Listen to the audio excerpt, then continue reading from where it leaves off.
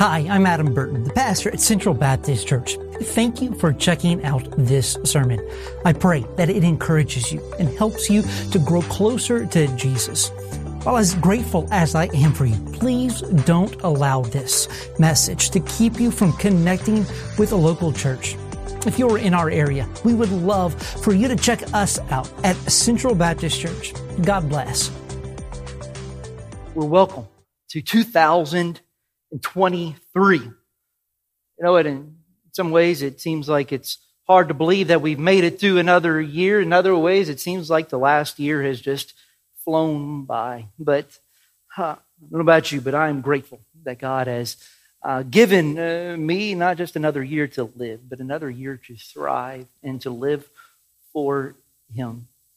But you know, as the new year comes, it's common for people to make New Year's resolutions. Things that we decide that maybe, you know, either we need to completely change our lifestyle, or maybe there's some things that we might need to improve on in order to, to be the best that we can be. And, I have a feeling that, based on, numbers and just, and Americans as a whole, that one of the most, prominent resolutions that people make is that for their health. And I think that's a good thing. I think it's a good thing that we should be concerned about the food that we eat and exercise. And in fact, just studies have shown us that that right now in America, that 155 million Americans are considered overweight.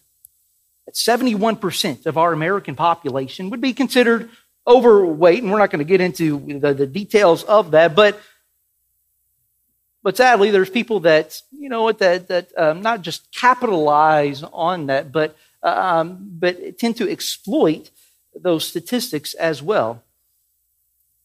Every year, more than $66 billion is spent on weight loss products, whether that's gym memberships, fitness programs, and even diet pills. And research shows us that 43 million Americans are going to start a diet or weight loss program this year. How many of those do you think will make it? Well, if statistics are our guide here, we'll see that 90 to 95% of those people who embark on that weight loss journey will fail at some point. Some maybe have already failed and we're, not even 12 hours into the new year. But most people will fail within the first few months. And look, we have aggressive advertising out there that makes us, in part, to feel bad about who we are and the way that we are. They try to convince us that our only hope is in their product and everything else is the wrong way to do it, but they've got it all figured out. And you know what? Look, weight loss is hard. Getting in shape is hard, but not their product. They make it easy on you. You know what you're going to find? That happiness that you've been looking for, those washboard abs that you desire. And you know what they're going to say? Yeah, it's going to cost you. You might have to mortgage your house to pay for it, but it's going to be worth it in the long run. But in digging into some of these outlandish claims that these advertisers make, in 2011, the Federal Trade Commission, they did a study that they found that more consumers are victims of fraudulent weight loss products than any other fraud out there. Now, some of the products are just a complete waste of money, but others are dangerous. In the 1990s, right, we had the new miracle weight loss pill that promised to help you to lose weight by reducing all of those side effects of those dangerous pills that are out there. And many people who took Fen-Phen did lose weight, lost it rapidly. But the problem is, in 1997, it was discovered that Fen-Phen caused heart valve disease and pulmonary hypertension or high blood pressure. People died because they took this new safe weight loss pill. But one that I found almost just kind of on the ridiculous side of it, in 2012 and 2013, there was a direct mail campaign advertising this new pill that in fact, it blocked the calories that you would absorb. And so in their advertisement, they said that, if you were to eat a plate of spaghetti, it would be about 750 calories that your body would absorb. And we know that the more calories, the bigger that we get. But not if you took the red pill. If you took the red pill, what it did is it blocked those calories. You only absorbed 75 calories. Anybody in for that? Basically, you could eat whatever you wanted to, and man, it's almost like I'm not gaining any weight at all.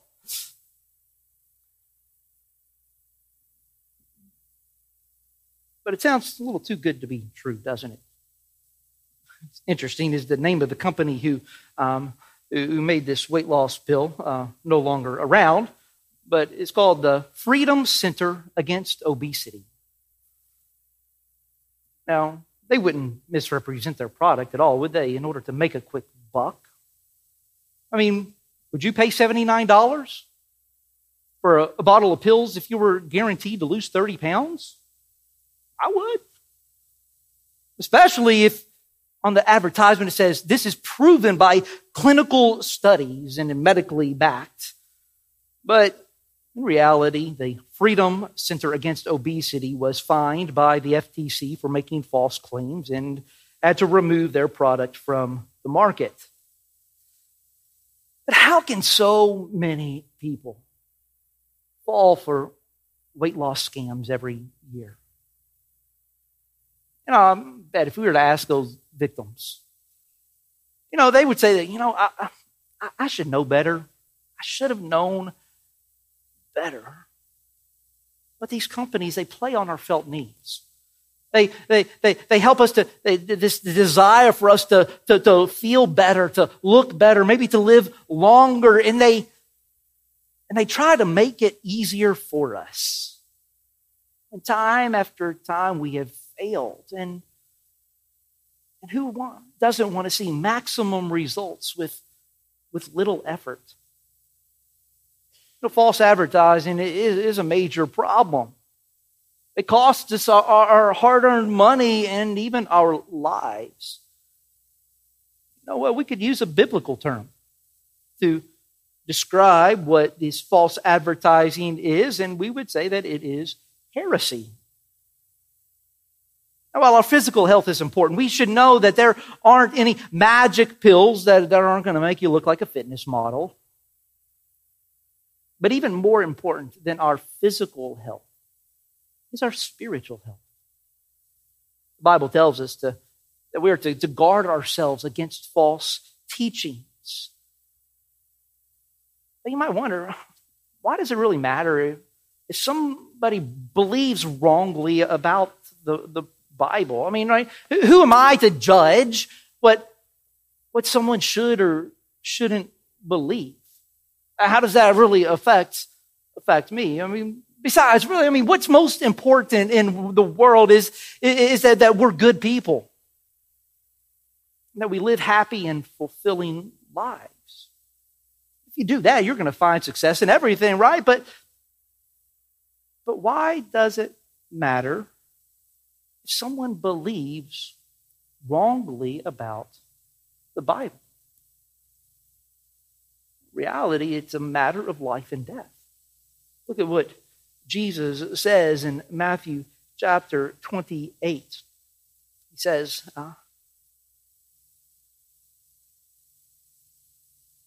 Matthew chapter 10, verse 20, it says, "And do not fear those who kill the body, but cannot kill the soul. Rather, fear him who can destroy both soul and body in hell." We talk about receiving eternal life as Christians, and that we get to spend eternity in heaven, and that's absolutely true. But usually we don't talk about everybody having eternal life.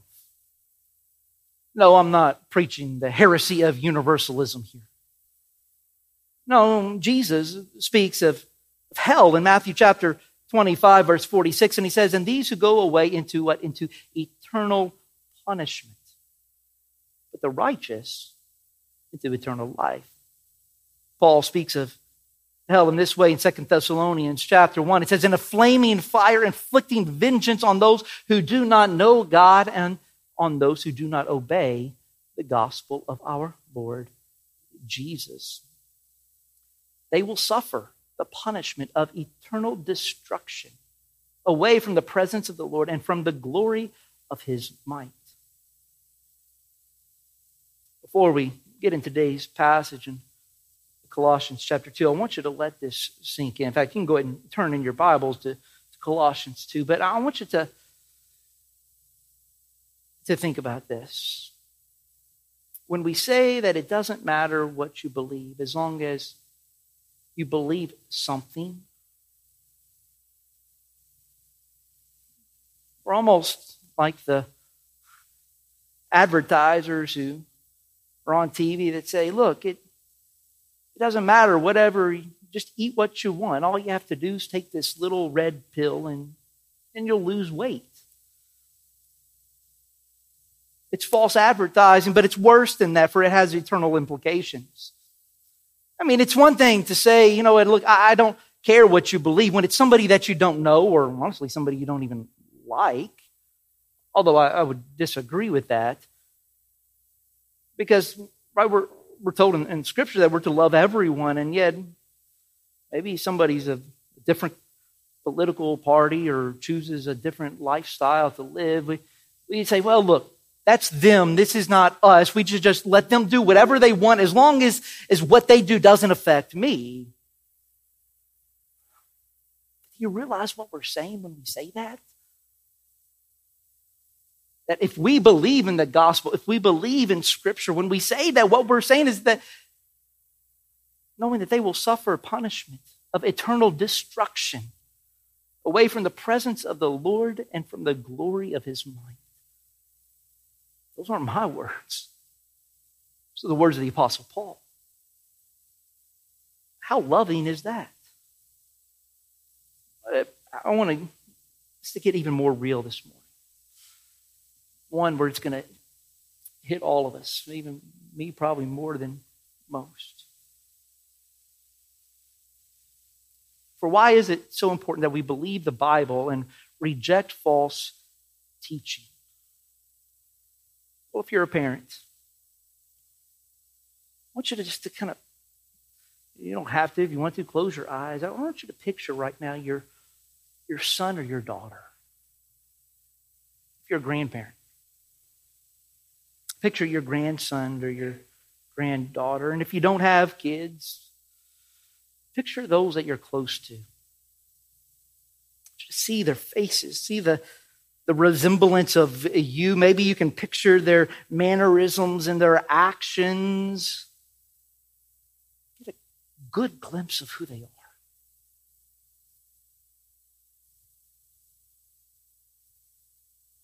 I want you to take a moment and imagine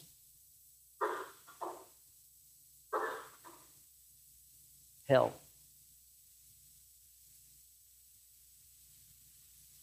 The heat, the flames, the pain that is there. Does that change our perspective?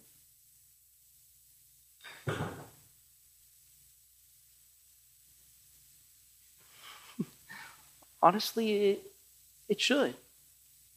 Regardless whether it's our flesh and blood or another image bearer of God. Because the stakes are great. The Bible tells us that we live one life, and after that comes judgment. The judgment is either we will go to heaven or we will spend eternity in hell. But the world teaches, we live in this performance culture that we have to do everything on our own. That if we, and one of the greatest modern day heresies that we face is that if you're just good enough, then God will let you in. I'm going to tell you, that's pretty much every religion out there teaches that, except Christianity, except the Bible. For it's Jesus who takes on our burdens. And he took it to the cross. Read with me here. Colossians chapter 2, begin in verse 6. Therefore, as you received Christ Jesus the Lord, to walk in him, rooted and built up in him and established in the faith, just as you were taught, abounding in thanksgiving. See to it that no one takes you captive by philosophy and empty deceit, according to human tradition, according to the elemental spirits of the world, and not according to Christ. For in him the whole fullness of deity dwells bodily, and you have been filled within him, who is the head of all rule and authority. In him you were circumcised with the circumcision made without hands, by putting off the body of the flesh by the circumcision of Christ, having been buried with him in baptism, in which you were also raised with him through faith in the powerful working of God, and who raised him from the dead. And you, who were dead in your trespasses and the uncircumcision of your flesh, God made alive together with him, having forgiven us all our trespasses, by canceling the record of debt that stood against us with its legal demands. This he set aside, nailing it to the cross. For he disarmed the rulers and authorities and put them to open shame by triumphing over him. Therefore, let no one pass judgment on you in questions of food and drink, or with regard to a festival or a new moon or Sabbath. These are a shadow of the things to come, but the substance belongs to Christ. Let no one disqualify you, insisting on asceticism and worship of angels, going on in detail about visions, puffed up without reason by his sensuous mind, and not holding fast to the head, from whom the whole body, nourished and knit together through its joints and ligaments, grows with a growth that is from God. If with Christ you die to the elemental spirits of the world, why, as if you are still alive in the world, you submit to regulations? Do not handle, do not taste, do not touch, referring to the things that all perish as they are used, according to human precepts and teachings. Now these have indeed an appearance of wisdom in promoting a self-made religion and asceticism and the severity to the body, but they are of no value in stopping the indulgence of the flesh. May God bless the reading of his holy word. This message this morning I've titled Walking in Faith. And we are going to deal with false teaching or heresy, but this is going to be a little different than a Bible study. If we were in a Bible study format, we would kind of go in detail in these different heresies and kind of help explain them things to look at. But what I find, especially when we talk about false teaching and false doctrine, is it's easy to get lost in the weeds and miss the main point. But it does help us to understand what is a false teaching, a false doctrine, a heresy. Author Tim Challies explains it in this way. He says that false doctrine or content or teaching originates with man. That's the origin of it. It's not grounded in the Bible, which is our authority, and it contradicts portions of Scripture, the consistency.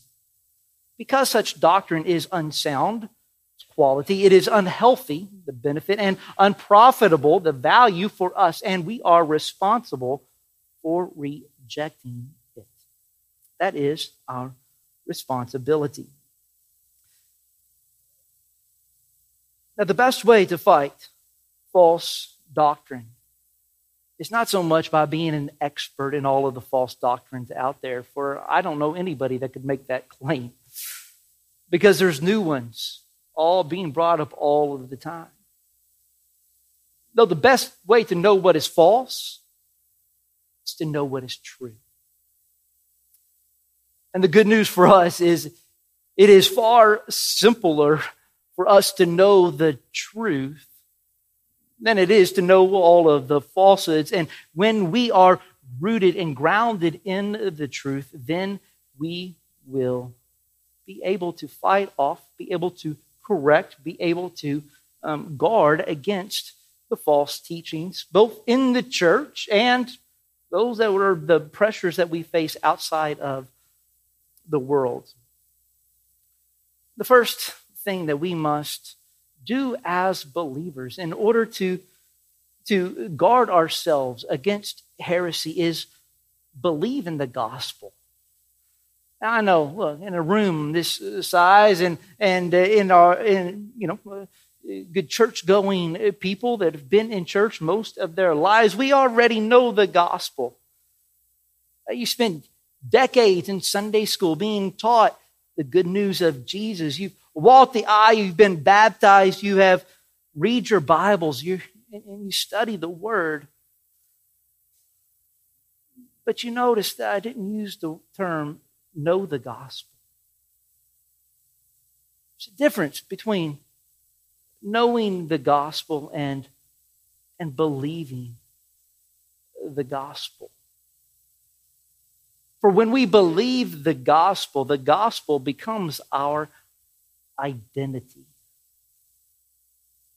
Our last names are kind of given to us as who we belong to. All right, my children bear my last name Burton. They are my children. And in fact, in India, it's even more pronounced than that. The children, your last name is the first name of the father. So the children have the first name of their father, and if there's a male child, when he has children, his children, their last name will be his first name. Why? Because that's how culture identifies us. We are identified by our parents. And for us, as believers in Christ, our identity is not rooted in our individuality, what we bring to the table. No, it is in the leveling ground of the gospel of Jesus Christ. And so that takes place first and foremost when we are regenerated, when we, through the wooing of the Holy Spirit, comes into us and Jesus calls us to salvation, to the knowledge, understanding of the gospel, but also into the committing of our lives to follow Him. So when we believe in the gospel, we are united to Jesus Christ. And we see in this passage in Colossians chapter 2 how Paul defends this attack on the early church there in Colossae. For the false teachers had infiltrated into this new young church. And what they said is that you needed, in order to be saved, you needed to be circumcised. You needed to go through a physical medical procedure in order to be identified with Jesus Christ. Now, that is true of the Old Testament. Right? Circumcision was more than just a physical manipulation that one would go through. No, that it was the defining marker of the people of God. It didn't just happen to young men. I had to be one of the older gentlemen that would have to go through that, but they did so. Because that is what united them to God. But in the New Testament, in the new covenant that we have in Jesus Christ, there is a different identifying marker of that. Verses, we'll pick it up here in verse 11. It says, "In him you were circumcised with a circumcision made without hands, by putting off the body of the flesh by the circumcision of Christ, having been buried with him in baptism, in which you were also raised with him through faith in the powerful working of God, who raised him from the dead." We are Baptists. And we are peculiar in how we view baptism. We believe in believers' baptism. Look, the water does not save us. But sometimes I think we can kind of discount the importance of baptism as well. I say, well, if it doesn't save you, then what's the big deal about getting baptized? Why should we? And I mean, the easy answer is because the Bible tells us to do so. But there's more than that. It is an identifying marker of an inward transformation. You know what? I can say that I believe something all I want, but if I don't see any outward expression of that, then how do you know? How can people look into our hearts? Nobody can. But when we are baptized, what that is a public declaration to the world of saying who I belong to. It's your testimony. It is a picture of what has taken place inside of us. So for those of us who believe the gospel, not just understand it, but we will unite ourselves with Christ through obedience in baptism. But even more so, Paul goes on to explain how we are saved, how we are united with Christ. He uses this language of forgiveness. Now, I think we watered down the meaning of forgiveness in today's culture. We kind of look to forgiveness as just a means of just saying, I'm sorry.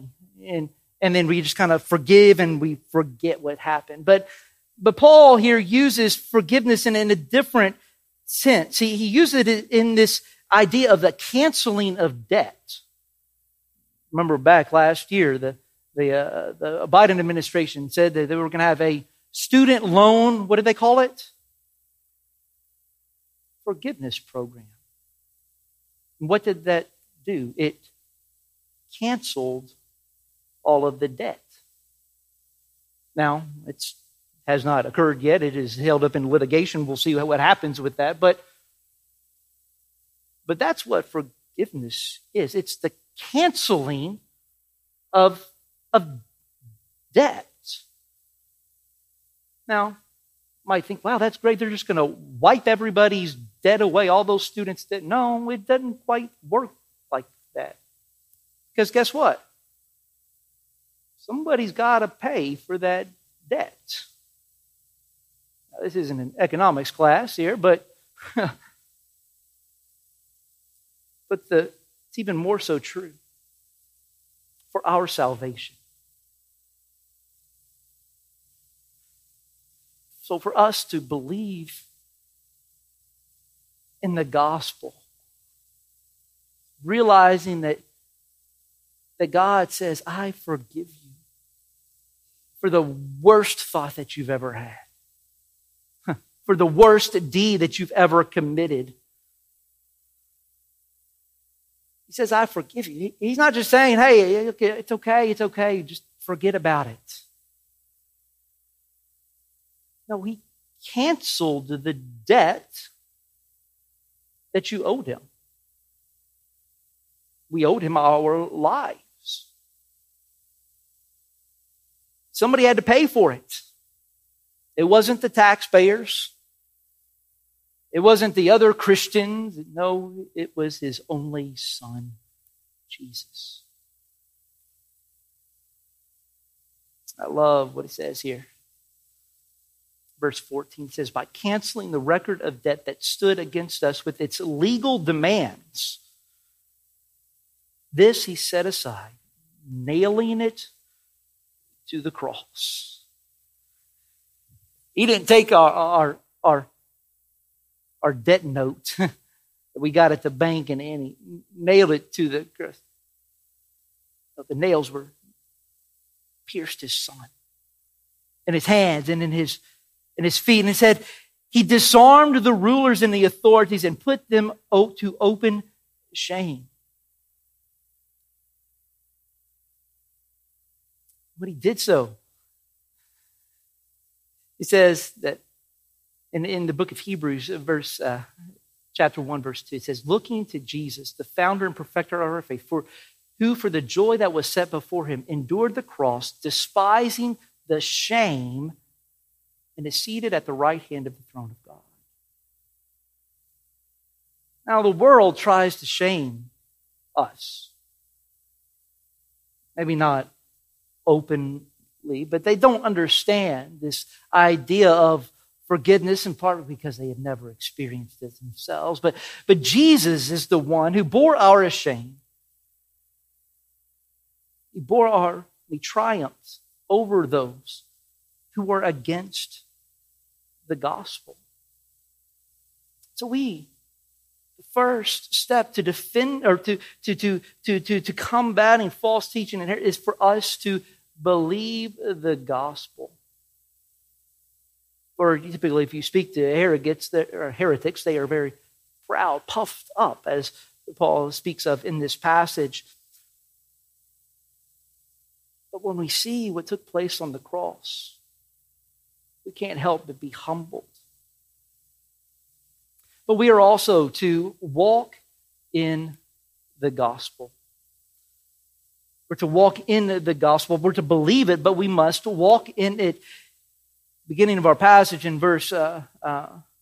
It says, therefore you received Christ Jesus the Lord. And it says, so walk in him, rooted and built up in him, and established in the faith, just as you were taught, abounding in thanksgiving. See, Jesus is our foundation. He is the foundation, and we have been separated. We've separated in the world from loving Jesus and following him. I mean, you may have heard, oh, look, I love Jesus, but I still like to, and then just enter whatever sin that you want to put in there. But we truly love Jesus when we follow him. So what does it look like to follow Jesus? Look what he says himself in Matthew chapter 16. He says, if anyone would come after me, let him what? Deny himself and take up his cross and follow me. Whoever saves his life will lose it. But whoever loses his life for my sake will find it. For what will it profit a man if he gains the whole world and forfeits his own soul? What shall a man give in return for his soul? For the Son of Man is going to come with the angels in the glory of his Father, and then he will repay each person according to what he has done.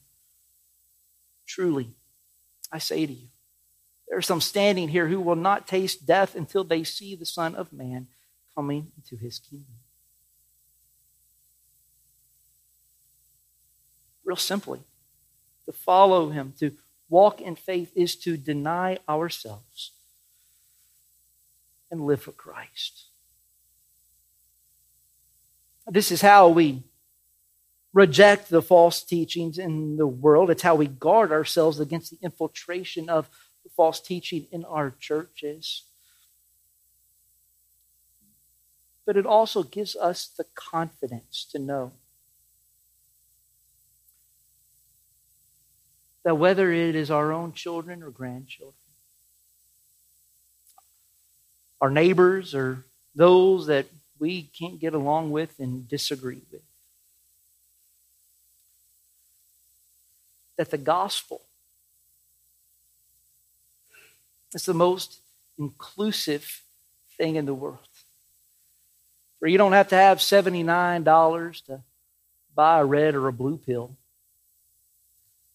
You don't have to afford a gym membership or get surgery.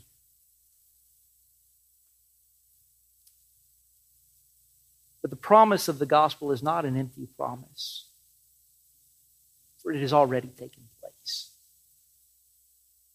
And it is available to anyone who repents and believes in Jesus Christ.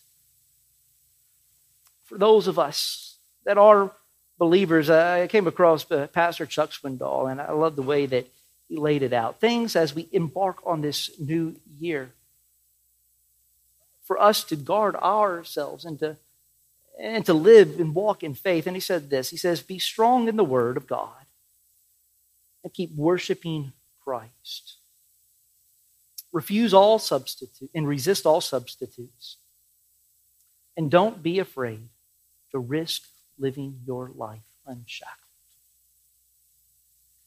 May we fear no one but the Lord. The good news is that if we are in Christ, that He is with us and He will guide us in everything. Thank you for listening to this message. To listen to other messages and to learn more about Central Baptist Church, visit our website at cbcmaysville.com.